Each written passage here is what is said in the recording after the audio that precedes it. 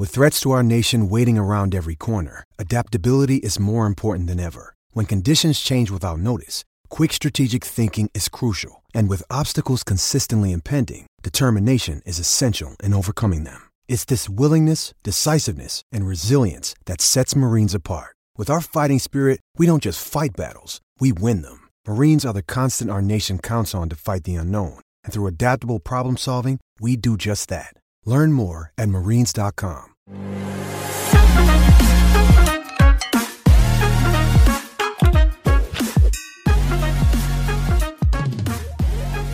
Welcome back to the Broncos Avenue podcast. I'm your host, Amir, with my co-host today, Jordan, and a very special guest. We have Brandon Perna, the legend himself, the man, the myth, the legend, on today's show. I don't think any of you guys expected this one. We have Brandon Perna on today's show. Super excited to have you on today to talk all things Broncos. You're obviously all your content, something a lot of the Denver Broncos fans and the community definitely enjoy. And I told a lot of people that I was gonna, a few people that I was gonna have you on today, and they're really, really excited, and I'm excited myself. But without further ado, Brandon, how are you doing today, man? How's life? How's the YouTube videos? How's the fam? How's everything going? That's a lot. Everything is going well. I had food poisoning last weekend, so after you do that, you look at life a little different.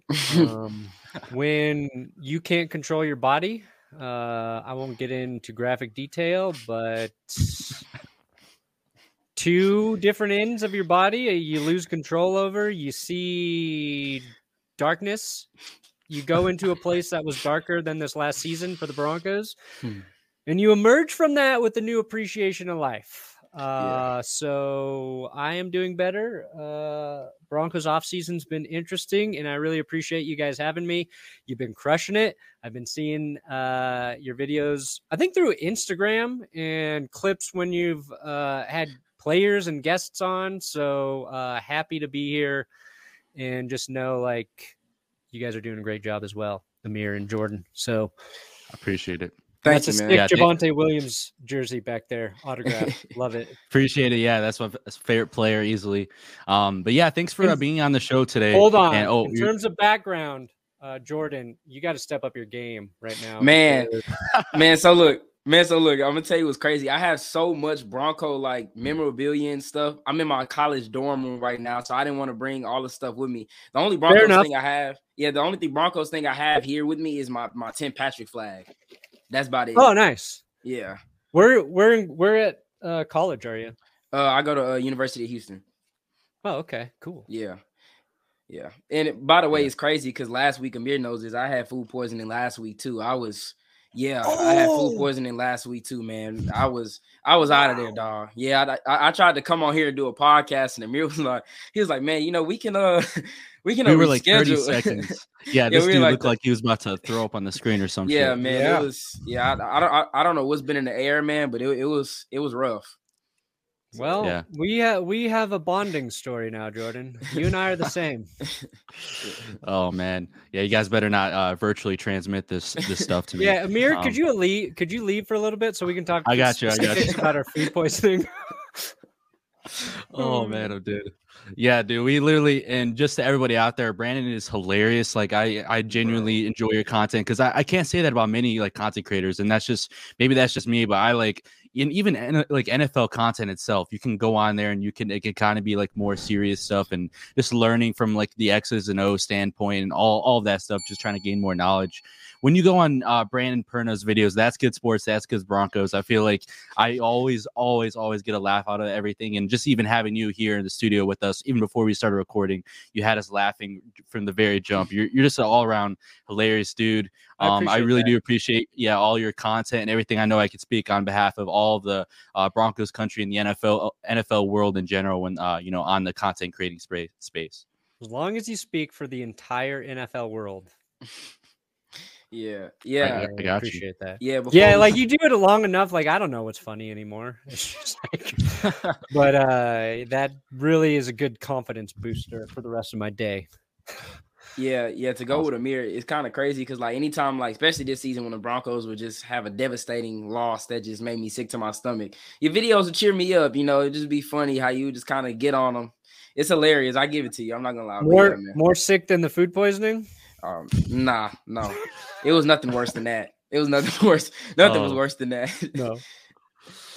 Yeah. How are you guys feeling about the offseason so far?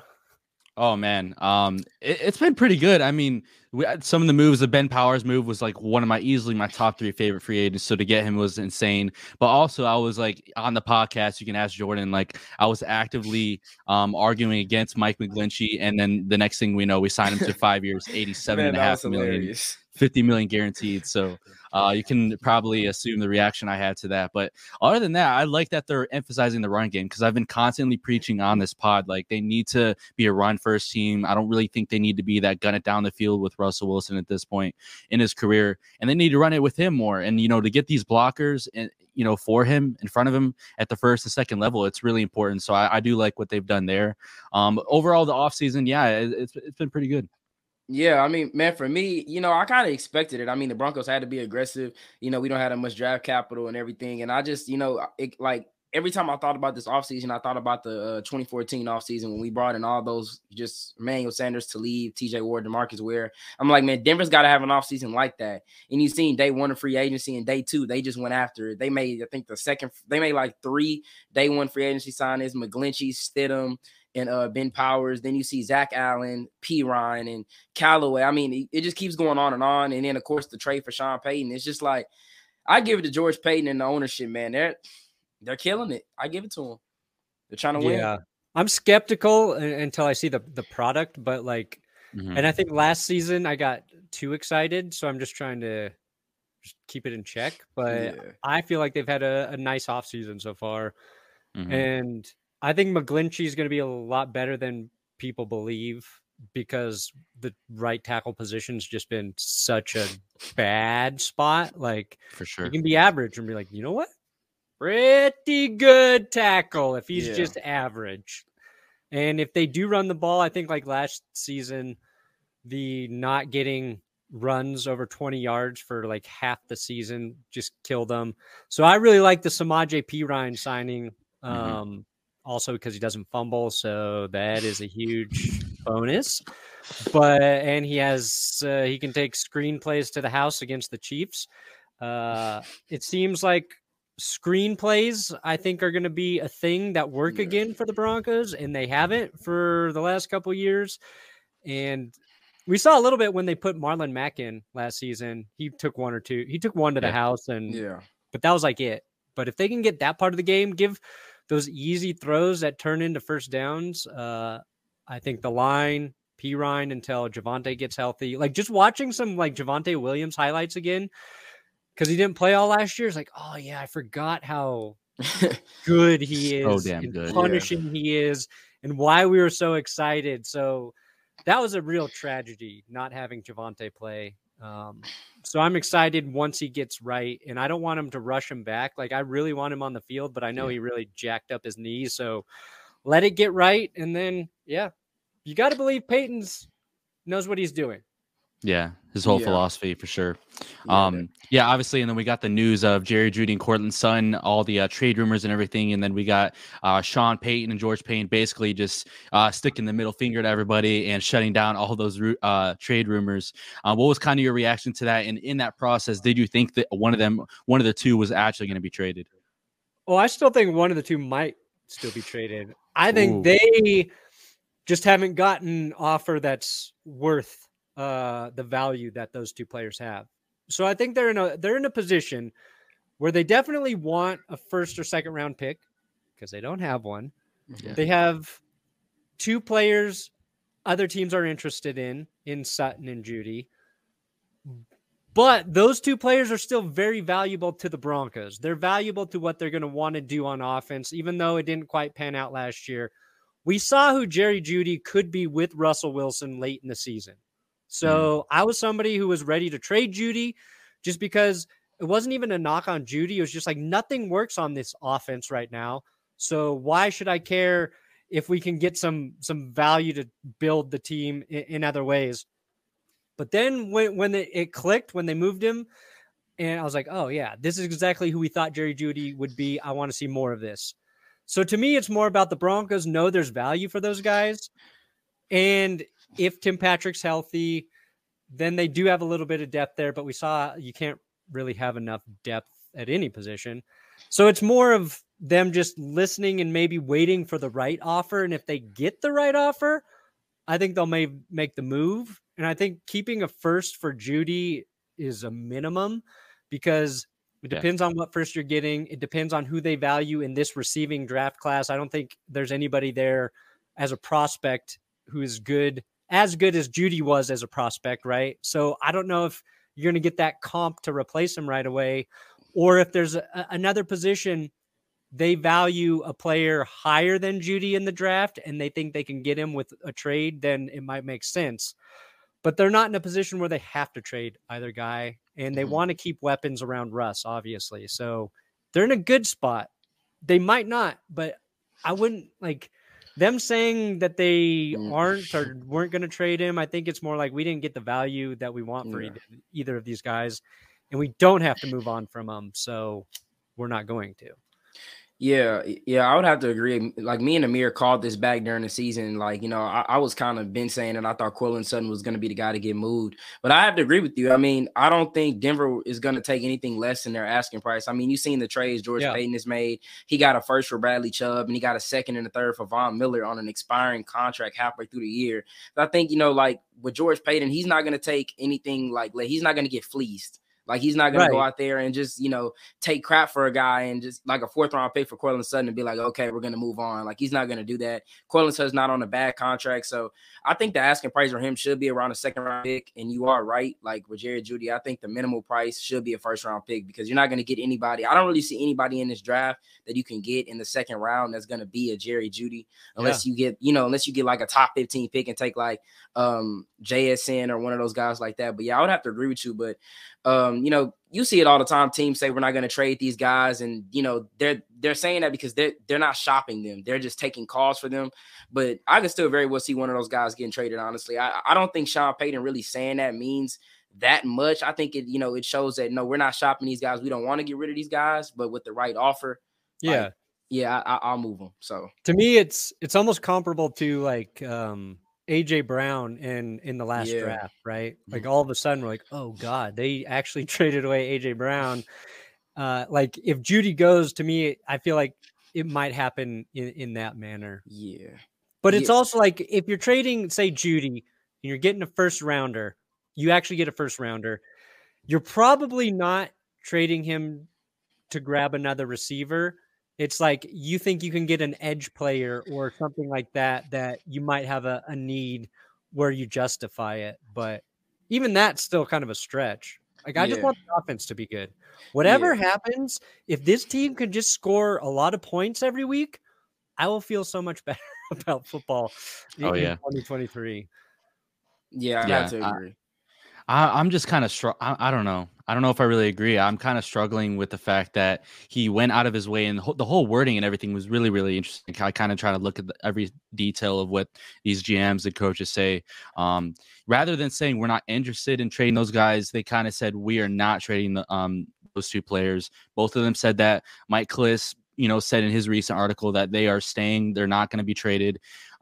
Which obviously Mike Kliss is one of those guys from the sources of the organization where they could, you know, potentially be having him relay something that they want him to the media and public. But I'm not really too sure. I've been more so, you know, believing that Courtland Sutton is a possibility. But after the last few days, I really feel like it's kind of like a 5 to 10% chance. So there's a little bit of a sliver of hope, but for the people that do want to move him. But Jerry Jeudy, I don't know. I just really struggle. And you guys are making good points. Like there's not a route runner as good as Jeudy in this draft. There's not someone as proven as Jeudy in this draft. There isn't even, I don't even think this draft is really interesting because I personally, from watching these receivers, I believe that there's more depth and, you know, solid wide receiver 2s in like rounds 3 to 6 than there are like really capable wide receiver 1s in this draft. Like I like Josh Downs and JSN a lot, but besides that, I think Quentin Johnston will turn out pretty good. But besides that, I don't really see guys that could come in and like really, you know, be a lot better than Jerry Jeudy. And those guys I just mentioned, they're going to go pretty early in the draft. And I'm not sure the Broncos would be able to net a pick that could replace him. And also another thing is I feel like this wide receiver room is one injury away. Even if you keep Jerry Jeudy and Courtland Sutton right now, it's one injury injury away where we're saying, damn, we're trotting out Brandon Johnson and Kendall Hinton out there starting this week. Like it's crazy. And obviously KJ Hamler, I hate to say, but the guy's injury prone. So I think honestly, they're looking to keep these guys and add a receiver in the third or fourth round, because we keep. I don't know if you guys picked this out, but George Payne and Sean Payne kept reiterating that they don't think this wide receiver class is very deep at all, which I thought was really interesting. They purposely kept going out of their way to say that, which makes me believe it might be a little bit of a smoke screen here, and they may like a wide receiver there with pick 67 or pick 68. Yeah, I mean, like I would have to agree with Perna too, just based off what he said. And I didn't even think about it. I could very well see one of them getting traded like during draft day, like you just see the Broncos trade up and you're like, oh God, what do we do? And you see like Cortland Sutton gets traded to like New England, Baltimore, just one of those teams that needs a wide receiver. The Giants, just a team that you kind of see them sneak up on, because I don't believe when they say they don't think this receiving class is deep, because this is a nice receiving class. It's not like, all the big names, and it's not going to be a lot of like humongous game changers, but there's a lot of solid guys in the later rounds, the rounds 3 through 6 that me and you kind of went over. I could definitely see the Broncos taking one of them, but I mean, it's one of those things that you don't want to see those guys go, but at the end of the day, it's a business. And if I had to pick, I'm still going with Cortland Sutton to get traded. Because I don't like, I just don't see Jerry Jeudy getting moved. I don't. I really don't. Because I believe with Sean Payton and him, if you can give Jerry Jeudy his targets, he can just stay healthy, don't miss the usual 3-4 games. If he can just stay healthy, Sean Payton gets him his targets, the balls. Him and Russ already started clicking in the second half of the season. Feel like, and he was so close to 1,000 yards too. He had like 972 yards, if I'm correct. I mean, he's right there, man. Yeah. He's just on the cusp of breaking out and just going crazy. So I just think you got to keep him. You got to wait and see. He's still on his rookie deal too. If I'm being perfectly honest, I kind of want to see a trade because can I swear on here? Of course. Yeah, go for it. The first 2 rounds of the draft are going to be incredibly fucking boring without any picks, guys. I just want something to happen in this draft for us early, because last year was not fun without a first rounder, and now we don't even have a second round. We had a second round pick last year, right? Or no? Yeah. Just late. Yeah, we did. Late in the second. It felt like a third. Yeah, it was pick 42. So it was like mid-second round pick, Nick Bonito. Oh, yeah. Yeah, you got to take a step up. But yeah, he does. Yeah. Bonito. I mean, you kind of do have a point there. I mean, but like I said, if I had to pick anybody, I think it's Sutton, man. I think it is. It's just been my gut feeling like for a while now. I think it's Sutton. Yeah, just because it felt like he just, I don't even know if it's on Sutton, if it was just the offense, but it felt like it wasn't working the way we wanted it to work. Mm-hmm. Tim Patrick comes back. Maybe it's him and Sutton and Jeudy on the field at the same time, then everybody's better. I don't know. But the Patrick injury was just such like I think like a blow to the team. Mm-hmm. It's not like he's the most dominant receiver or anything like that. It's just so consistent, and it felt like the offense just functioned better when he was on the field from the previous year with Pat Shurmur, who was an offense to my existence. But I didn't think it would get worse than Shurmur, and then it did. So who knows? Yeah, the Tim Patrick thing really felt like you had a Jenga tower and you're pulling the last block from the very bottom and everything falls apart. Like he is, I feel like in my opinion, he's like Josie Jewell for our offense. Like he's the glue to how that receiving game works. And Russell Wilson and him were developing a very, very nice connection in, the offseason. So, Yeah, I mean, that's like, I remember hearing the news that like he tore his ACL. No, I remember like hearing the news that he went down, and I was like, I hope it's nothing serious. I'm like, because if he gets hurt, then that just breaks, because I honestly think that just broke apart the whole offense. I feel like Hackett and them didn't know what to do without him out there. I feel like they came in there with a strong game plan. Like, okay, we're going to have Tim and Court on the outside, Jeudy on the inside, and then we're just going to run it from there. And once Tim Patrick went down, you could kind of see they didn't really know what to do. They didn't know what to game plan. They didn't know how to – Russ didn't know how to adapt because he didn't have a strong chemistry with other guys. And it was just – everything just went downhill from there. But speaking about the draft, I don't know if you had a chance to get a deep dive in the draft, but if you did, can you tell us? Oh, you haven't? Nope. Okay. I know the quarterbacks. But you just ask away. Jordan thought you were the next Daniel Jeremiah. Yeah, I've been So, looking at the draft quite a bit recently, so I'm very prepared for what question you have coming up. all right. Now, I was just gonna ask you, can you tell us about your favorite draft prospects? Like receivers, corners, stuff like that. My favorite draft prospect is Anthony Richardson. Wow. No, me too, for real. Yeah, Anthony Richardson's a beast. I have a video going up about him today, so that's why I know about him. Okay. No, I don't know anybody outside the first round. I know about Jalen Carter. I know about Bryce Young. I know about Will Anderson, Levis, Stroud. That's it. That's it. That's all I know. Okay, that's fine. Who do you guys like? Tell me, third round Broncos picking. Oh, who do you want them to take? well, educate me. Well, I'm gonna go first. Jordan can speak with me. Yeah, I'm gonna go first. Man, I'm banging on the table for Jaden Reed. Go watch his tape. Jaden Reed out of Michigan State. The dude can play outside, inside, and he's a great kick returner. He's an all-around gadget guy. He's a Sean Payton type of guy. He reminds me so much of Brandon Cooks, younger version of Brandon Cooks almost. I'm not gonna lie. If the Broncos can take him in the third round, like I was telling Amir, I wouldn't be mad if we used like our first third round pick on him. He's such a stud. Like, that's actually crazy. Another guy, Jake Bobo, kind of one of those, he's kind of one of those guys, like, he can play tight end, wide receiver. You can line him up as a blocker. He can do a lot of things. I have a whole list of guys. Jaden Reed from Michigan State. Yeah, Michigan State. Jake Bobo. He's going to go really late, though. Yeah, UCLA, I think. He's out of UCLA. Yeah. I'll give you two more guys, and I'll let Amir go. Dante Demas Jr., the wide receiver. I can't think of his college. Maryland. Yeah. Dante Demas out of Maryland. He is 6'4", 216, just an absolute unit beast. You can tell he got that dog in him. And then finally, Rashid Rice, 6'2", 203 out of Ole Miss. Reminds me so much of AJ Brown. He's like, if I had to pick a guy that's just built like AJ Brown and just the whole game, and he's out of Ole Miss too, it's Rashid Rice. So yeah, he took my favorite receivers in the draft out of my mouth. So I've been pounding the table for Jaden Reed and Dante Demas for months. You can look at Dontavian Wicks. You can look at Jonathan Mingo. Those are just the receivers. We're just naming a bunch of receivers right now. But I think corner, or not linebacker, edge, and center really need to be considered in the third round as well, though. Those are positions I still need to attack, though. I've been kind of going position by position. I don't really, mix up my tape and stuff. But yeah, that's just kind of where I'm looking at right now.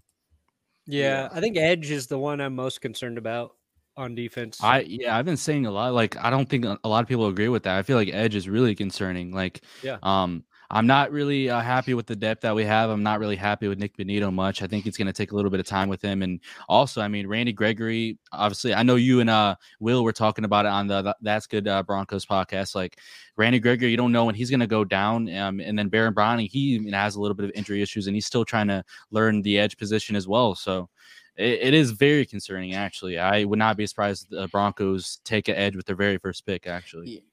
Yeah, I would have to say, and the crazy thing is, it's kind of been like a little issue for us for the past few years. I mean, you look at Vaughn and Bradley Chubb. I'm not saying their play, but just the injury. Like, you never know which one is going to go down, which one's going to be in the lineup, and then you thinking, well, maybe like the new guys that do. Nope, it's the same way. Baron Browning, Randy Gregory. I mean, I'm just hoping we can get some healthy guys. Those guys can stay healthy. I think we'll be fine. Between Baron Browning and Randy Gregory, Nick Bonito does have to step up, but I mean, we still have some depth. But like Amir said, I wouldn't be surprised at all if we go edge, like, our second pick in the third round, or definitely fourth round.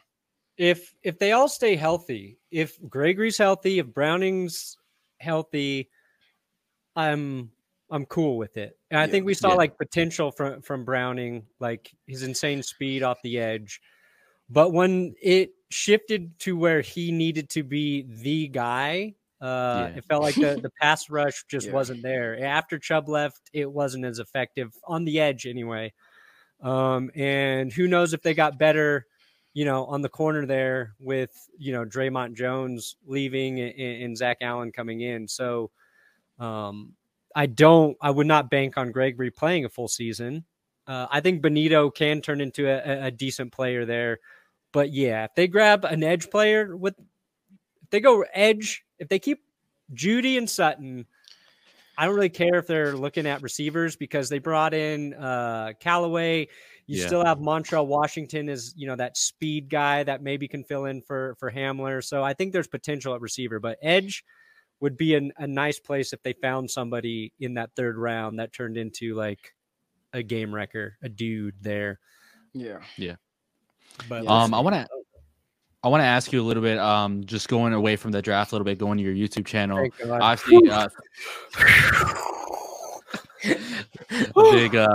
Big relief. Obviously, I want to talk about your YouTube channel, 385,000 subscribers. I just want to kind of get your whole thoughts on how you started your YouTube channel, what made you start uploading videos, where did that kind of stem from, and what advice would you give to content creators trying to grow in this space? The piece of advice I give is just like consistency. So you just got to keep doing it. Just keep plugging away at it. Let people know you're going to be there, whether it's once a week or twice, whatever your schedule is, just show up, make it work. That's like the hardest part.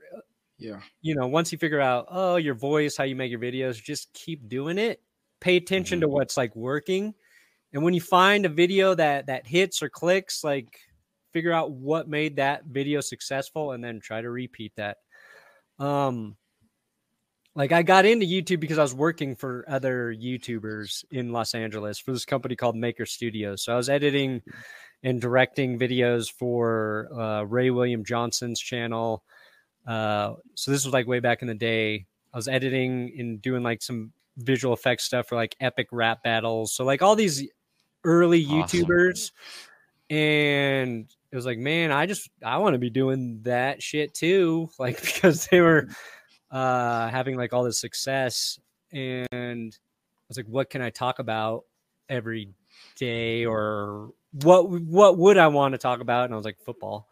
So started with like sports, and then I just zoned in on the Broncos, and that's where like I had my first video do well. So I was like, okay, I'm just gonna keep following the Broncos. And like for me, it was if I was editing videos and doing that all day for work, so the other like battle was if I'm gonna add more work that's the same to my day, what can it be? So it was like Broncos and football. Like I won't mind putting in the time. And then just 10 years I've been doing that shit. So it's just like when I say consistency, just keep plugging away at it because it's rewarding once you kind of build a little momentum. But it took a while. I was not smart. Be smart about it. Like learn about analytics, learn about all of that stuff. Like for example, because it took me 10 years to get where I'm at. I just did a live stream with Cole DeRuse, who does the Chiefs channel. How about those Chiefs? In 1 year, he's built a subscriber base of 100,000. And we both have similar like video backgrounds. His approach was just so much smarter than mine. And the way if you want to look at how to do it, look at what Cole did in 1 year on YouTube. And then be like, how can I apply that to what I want to do? And it's hard if you're doing other stuff. Like if you're working a full-time job, which most people are, or going to school, like fitting that stuff into your schedule. But look at the people who did it really well quickly and mimic what they do, not what I did. If you're trying to make a bunch of dumb dick jokes about football, it's going to take a while to convince people to keep coming back. Stay away from trying to be funny. That would be my advice. Okay. Be smart. Yeah, man. I give it to you. No, that's really good advice though. But I watch your channel a lot, man, and like over the years, I just seen it keep growing and growing. And I remember when I first started watching your videos, my brother was like, "You got to check out this dude. That's good Broncos. That good sports. He's fucking hilarious." And I'm like, "Oh, really?" So I'm checking your channel. Just nice. it just keeps growing and growing. And because in my head, I'm like, "Bro, this dude should have like 1 million subscribers. Like this dude's freaking hilarious." Too. Bro, your content is great, man. It's hilarious. I appreciate that. Yeah, for sure. It just it all gives me a laugh, especially like back in the day, you know, when the Broncos were actually winning and we were actually, you know, contending. I used to love watching your videos, man. Yeah, that was fun. Dude, it's crazy because like Yeah, because whenever you're a content creator, especially for like a sports team, you really see the most growth whenever they're actually winning damn games and making really big moves. Because bad.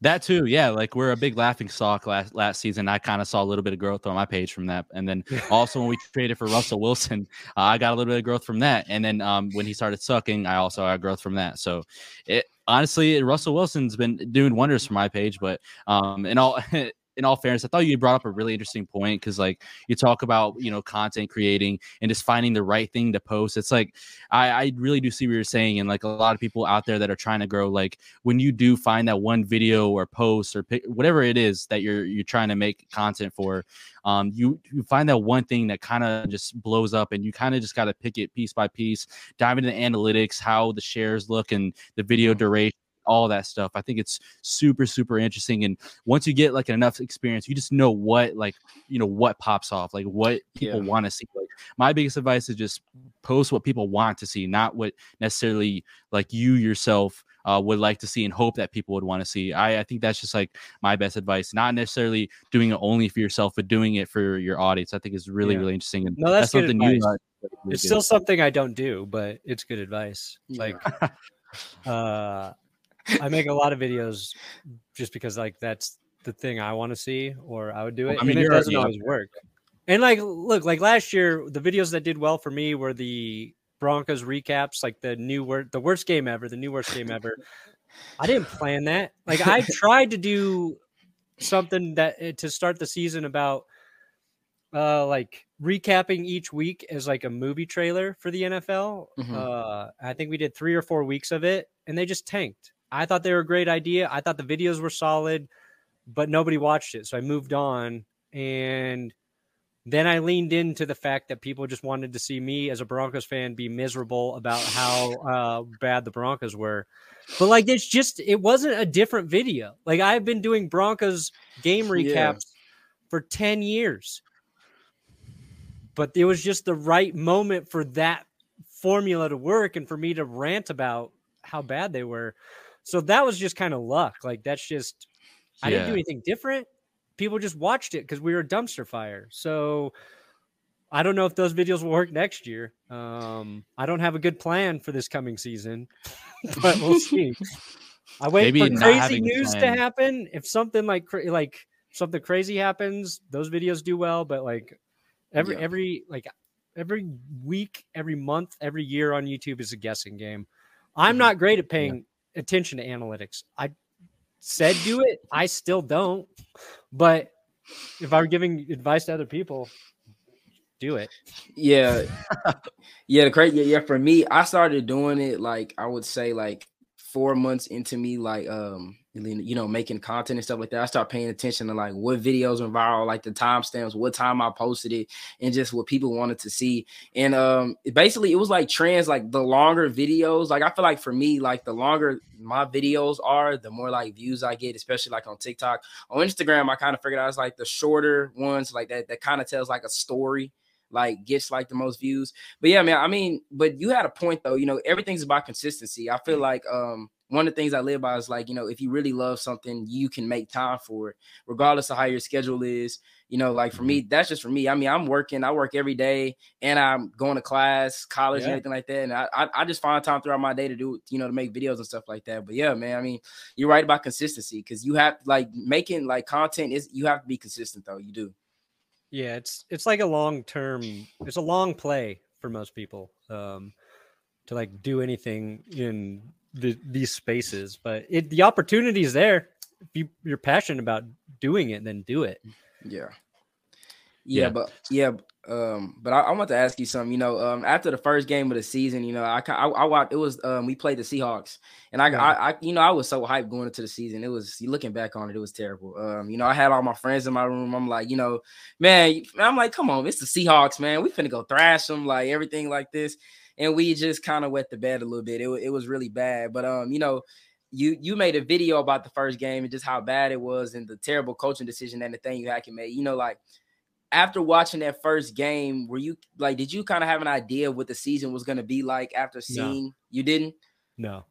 I thought, I was worried about that game going into it because like it's a tough ask for a guy like Russ to go back home in his first game with like a new team and perform in that environment.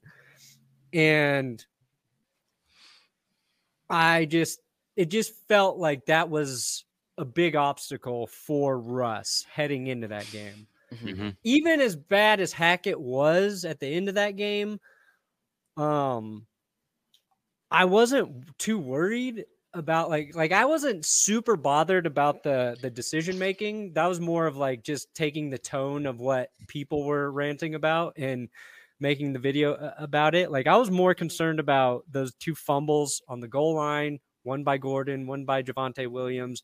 To me, I was like, this was a game where none of these guys really played all preseason. They made a couple mistakes because if they score on either one of those drives there, they win that game. So it's like, that's the emotions, the jitters. This is really a preseason game for them. They're going to be fine. I was overconfident. Okay. I don't think I was fine with all of September being kind of weird. I was like, I think it's going to take a little bit for all of this to click.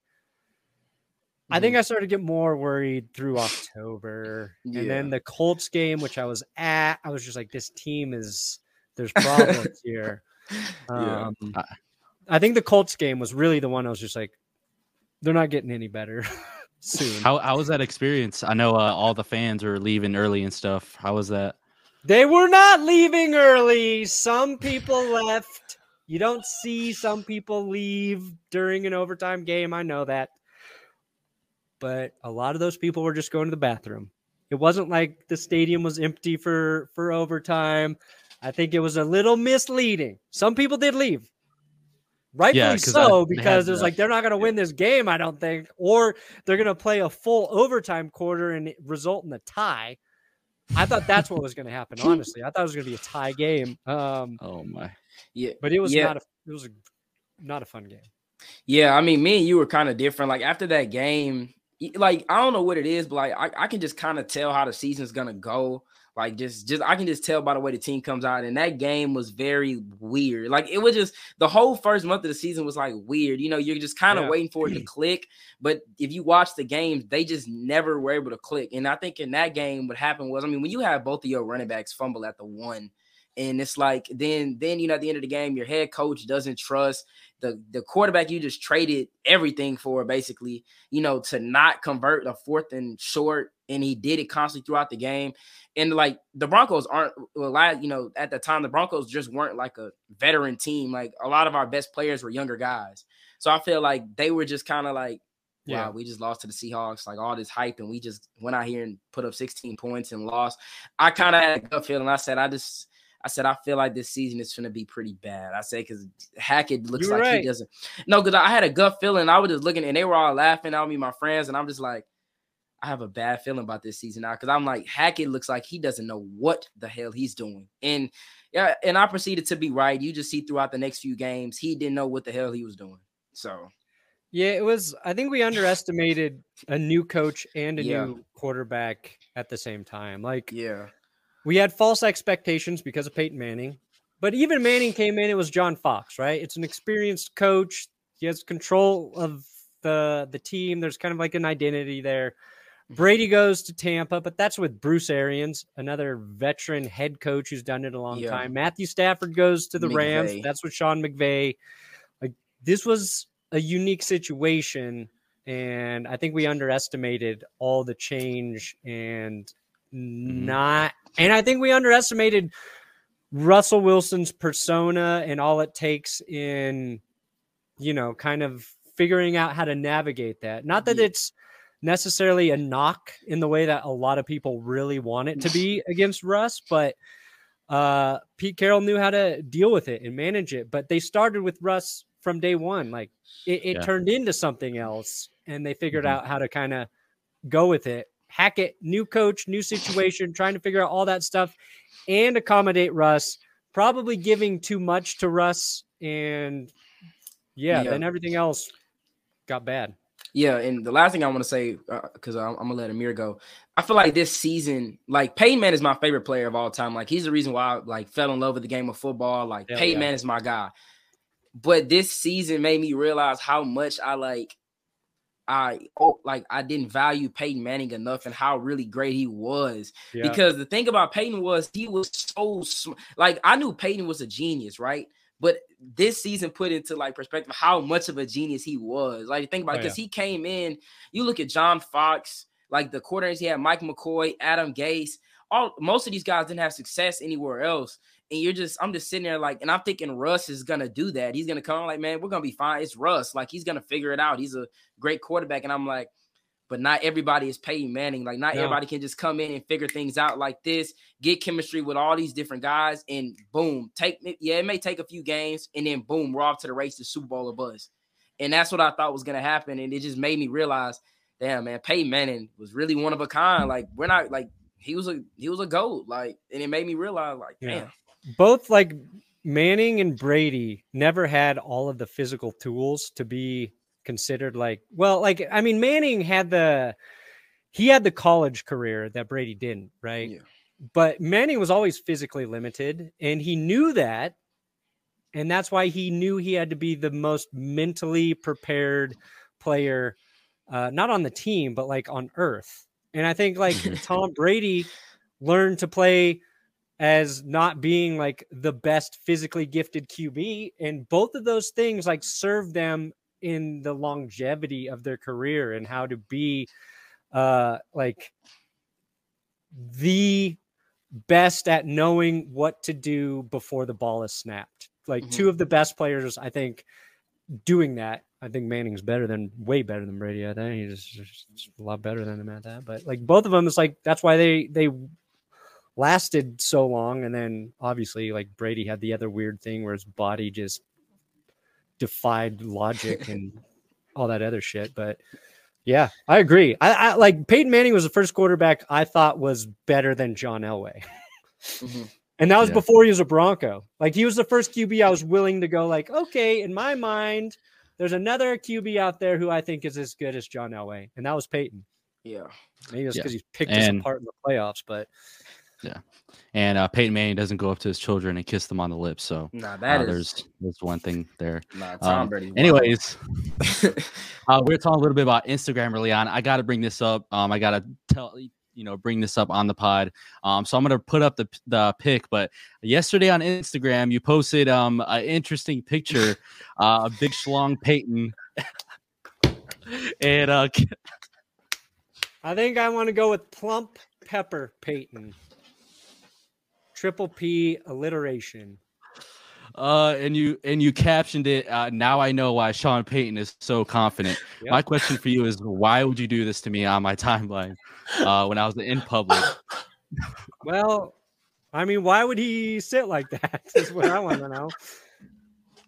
I didn't know he was packing. I really didn't. Oh my God, bro! This is the type of news I'm interested in, guys. What I say? The worst part is jokes in football, not easy path. Somebody tweeted that to me. Oh, really? Okay, I was about to say. Okay, I was about to. Hopefully you're not trying to cover up, but for those of you guys that don't know, they all the coaches, all 32 coaches took a picture in 3 rows, and apparently someone tagged Brandon Perna in this photo, and he decided to repost it rather than not be the one to zoom up on it. But yeah, that was an interesting surprise to refresh my Instagram feed and see. But yeah, thanks for blessing our timeline with that. Yeah, it's like my most liked photo. So wait, what did you call him? The nickname you just gave me? You said Plump Pepper. Is that what you said? Plump Pepper Peyton. Plump Pepper Peyton. Oh boy. Why would he sit like that though? That is funny. Yeah, he wants people to know. That's why. He's confident. Like that's the first thing I was like, oh, this like Sean maybe overconfident. I mean, I trust it. Like that was my vibe about him coming in. It's like he's gonna do things his way. He doesn't give a shit what anybody else thinks. He's had the success. He believes in himself. Oh my God! I thought it was because of the Super Bowl. Nope. Okay. Speaking of Super Bowl winners and Broncos legends, I heard you. I can't remember where it was from, but there's like you said somewhere about a story where you met like Gary Kubiak, Wade Phillips, and all those guys at like a big gathering. I think it was maybe like a reunion of some sort or whatever it was. You said basically you had like a really awkward exchange and moment with former Broncos head coach Gary Kubiak. You want to tell us that story and kind of Yeah, it was at Derek Wolf's retirement party. Oh, okay.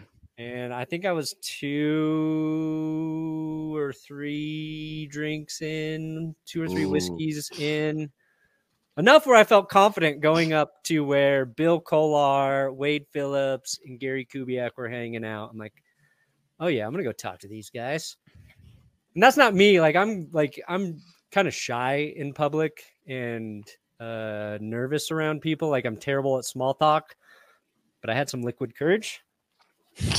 Go up, introduce myself. Wade, super nice, very cool. Bill Kolar, I tried to say like something to him, and he literally just walked away from the conversation. Oh my God. Not like mid sentence, but like I was talking about like how players loved him, and like it was cool, and he was just like, yep. And then he turned around and left. And so Kubiak kind of got cornered. And I was like, okay, well, I got Kubiak. And I tried to make like some reference to about the offense and what they were doing in Minnesota, because he was he like the advisor there or the OC? Yeah, he was it was some weird like role, but he was like calling the play somewhat. Yeah, it was weird. I was trying to make like some sort of football observation about the style of offense he ran and how it actually would be great for what Russ wants to do. Is like, do you think like the Broncos should be like, and bottom line, it was convoluted. And at the end of it, he was just like, I don't know what you're asking. I was like, oh my. But then I got a little mad because he wasn't even like trying to be nice, like Wade Phillips, super nice. Kubiak was just like, who the fuck's this dude? Like, okay. So Wade Phillips still very high on my list. Kubiak, not to his fault. I get it. I was a little buzzed, sounding like an idiot. But he didn't hide that he thought I was an idiot. That I don't like. Damn, it was hard because I love Gary and everything he's done for our great franchise. My advice, don't get drunk and then try to talk football with guys who've coached in the NFL for a long time, because you're going to sound stupid. So you just like walked away after that and that was it? Yeah. Jess, my wife, was still talking to Wade Phillips' wife and somebody else's wife, I think. So I kind of had to stand next to him, but they totally just ignored me after that. Damn. Oh shit. Yeah. A question I kind of wanted to ask you, besides Peyton Manning, because I know that's the answer you're going to give me, what would you say was your favorite Broncos free agent signing? Ooh, favorite free agent signing outside of Manning? Probably Akib. And answer. I don't even know if it was like at the time, but what he brought to the team, definitely one of my favorites. I know like stuff's weird right now with him and his brother in that terrible situation. Before that, probably Neil Smith, like taking away a great player from a division rival and then winning 2 Super Bowls. I'll go Neil Smith was pretty up there. Okay. I'll take it.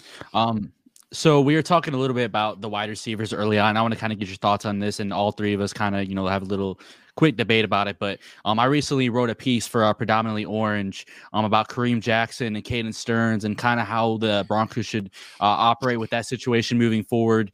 Do you think the Broncos should re-sign K-Jack? If they do, would you like it? Would you be on board with the move? Or do you think Caden Stearns should just be the guy going forward and get his opportunity? It's hard because I love Kareem Jackson so much. Yeah. I love an undersized dude who like hits like a 6'2", 240. Like I call him like the human torpedo.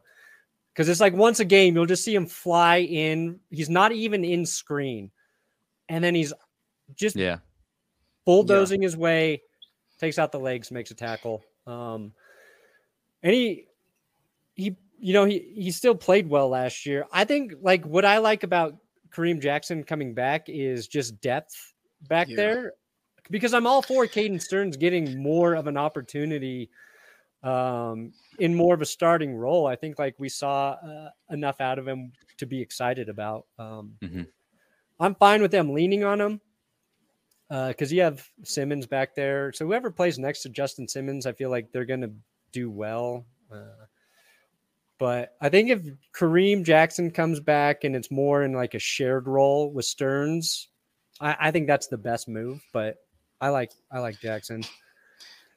Yeah, my God, that's the same thing I've been saying for a while now. Like, I would love to have I think Caden Stearns deserves his opportunity to start, but I think if you do bring K-Jack back, I think you can use him in a lot of ways to where he doesn't just have to strictly play safety. I think you kind of put him in that hybrid role, like throw him in at linebacker sometimes just for coverage purposes, like to cover like tight ends and things like that. I mean, I would love to have him back, depth, like you said, depth, but also locker room presence, just what he brings to that team, especially, and we're gonna be winning. And I feel like the whole time he went to Denver to win, and it hasn't panned out at all to the way that he's wanted. And I think now with we have a right coaching staff, the mindset is now all winning. Like I feel like this is one of the most confident seasons I'll probably say going into like the Broncos. I'm not gonna say my ceiling is extremely high, but I just feel more confident that we have a Sean Payton type head coach.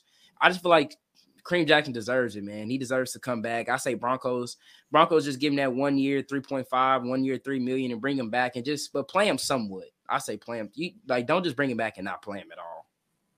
Yeah, I don't think he would definitely, come back and not, accept the backseat, per se. But I think with me right now, it's just availability. Like Kareem Jackson is one of the only safeties we've had in a while that has been able to start like all 17 games and still be able to produce at, nearly an elite level. So obviously last season in coverage, it wasn't the best, but I mean, he's getting up there in age and he doesn't necessarily have to be the starting safety right there up top with Justin Simmons. He can be inserted in other roles. I don't know how, opposed or willing, Vance Joseph is to that. I'm assuming he'd be flexible with it considering he's done stuff like that in the past, but we'll have to see. I'm kind of on board with bringing him back on just like a really short-term deal right now. But he went on Good Morning Football and said that he wants to play for a contender, and whether he believes the Broncos are that or not is still yet to be seen. Honestly, I don't even know for that yet. So we still kind of have to anxiously bite our nails until the season starts. But because we were saying that last season, but obviously in a much better situation with Coach Schlong Payton. But my last question for you today is, what is your very last question? What is your favorite video you've ever made on That's Good Sports or just anything in general, whether it's a short or just anything in general? What's one I don't know. I don't know if I have a favorite video. When I destroyed the Tom Brady Lego head, that video turned out really cool, and that was like because we raised money for charity. So I'm proud of that one. I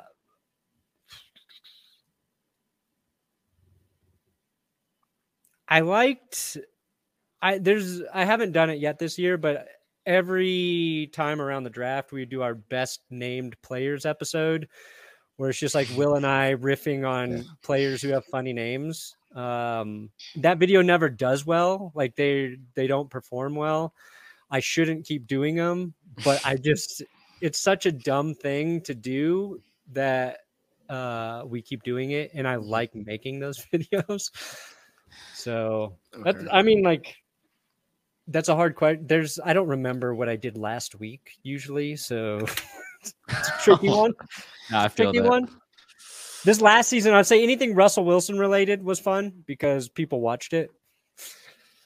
Okay. I like defending Russell Wilson now against the haters. I feel like that's part of my mission. Like I can shit on him for bad play, but then I defend him against the world because he's our quarterback. So that'll be my mission to continue if he doesn't play well.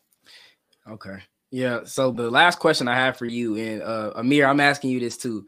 I've been debating this for so long. I feel like for years now, like just this whole debate. But I wanted to ask you guys, in you guys' opinion, which defense as a whole, I'm not talking about secondary, like as a whole defense was better? Like, would you guys say would you guys say the 2013 Legion of Boom or the 2015 Broncos defense, the no-fly zone? Easily a Broncos. Easily. Come on now. I'm not even being biased either.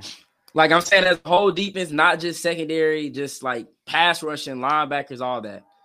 Y'all Dude, you saw the way our offense is playing and the way our defense is playing, and we won a Super Bowl like in 2016. Like that says enough for me. Like the Legion of Boom is crazy, one of the crazy secondaries of all time. No fly zone is better, but 2015 Broncos defense, nothing beats it, in my opinion. Yeah, no, I think the 2015 Broncos defense was one of the best defenses I ever watched. I think like you start thinking about, it's like 2015 Broncos, it's that Legion of Boom.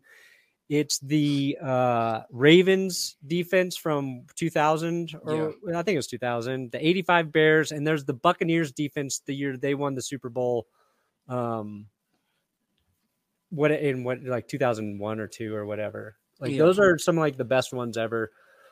I think the Broncos defense that year was because you can't put like a stat on how clutch they were. Yeah. And I think maybe you would look at the Seahawks defense and say overall maybe they're just a little more dominant if you're like being really objective about it. But I think the Broncos defense had a better pass rush, and they came through in like the fourth quarter of like every single game. It was a pick, a strip sack, anything, just a dynamic play that the value of it can't be understated.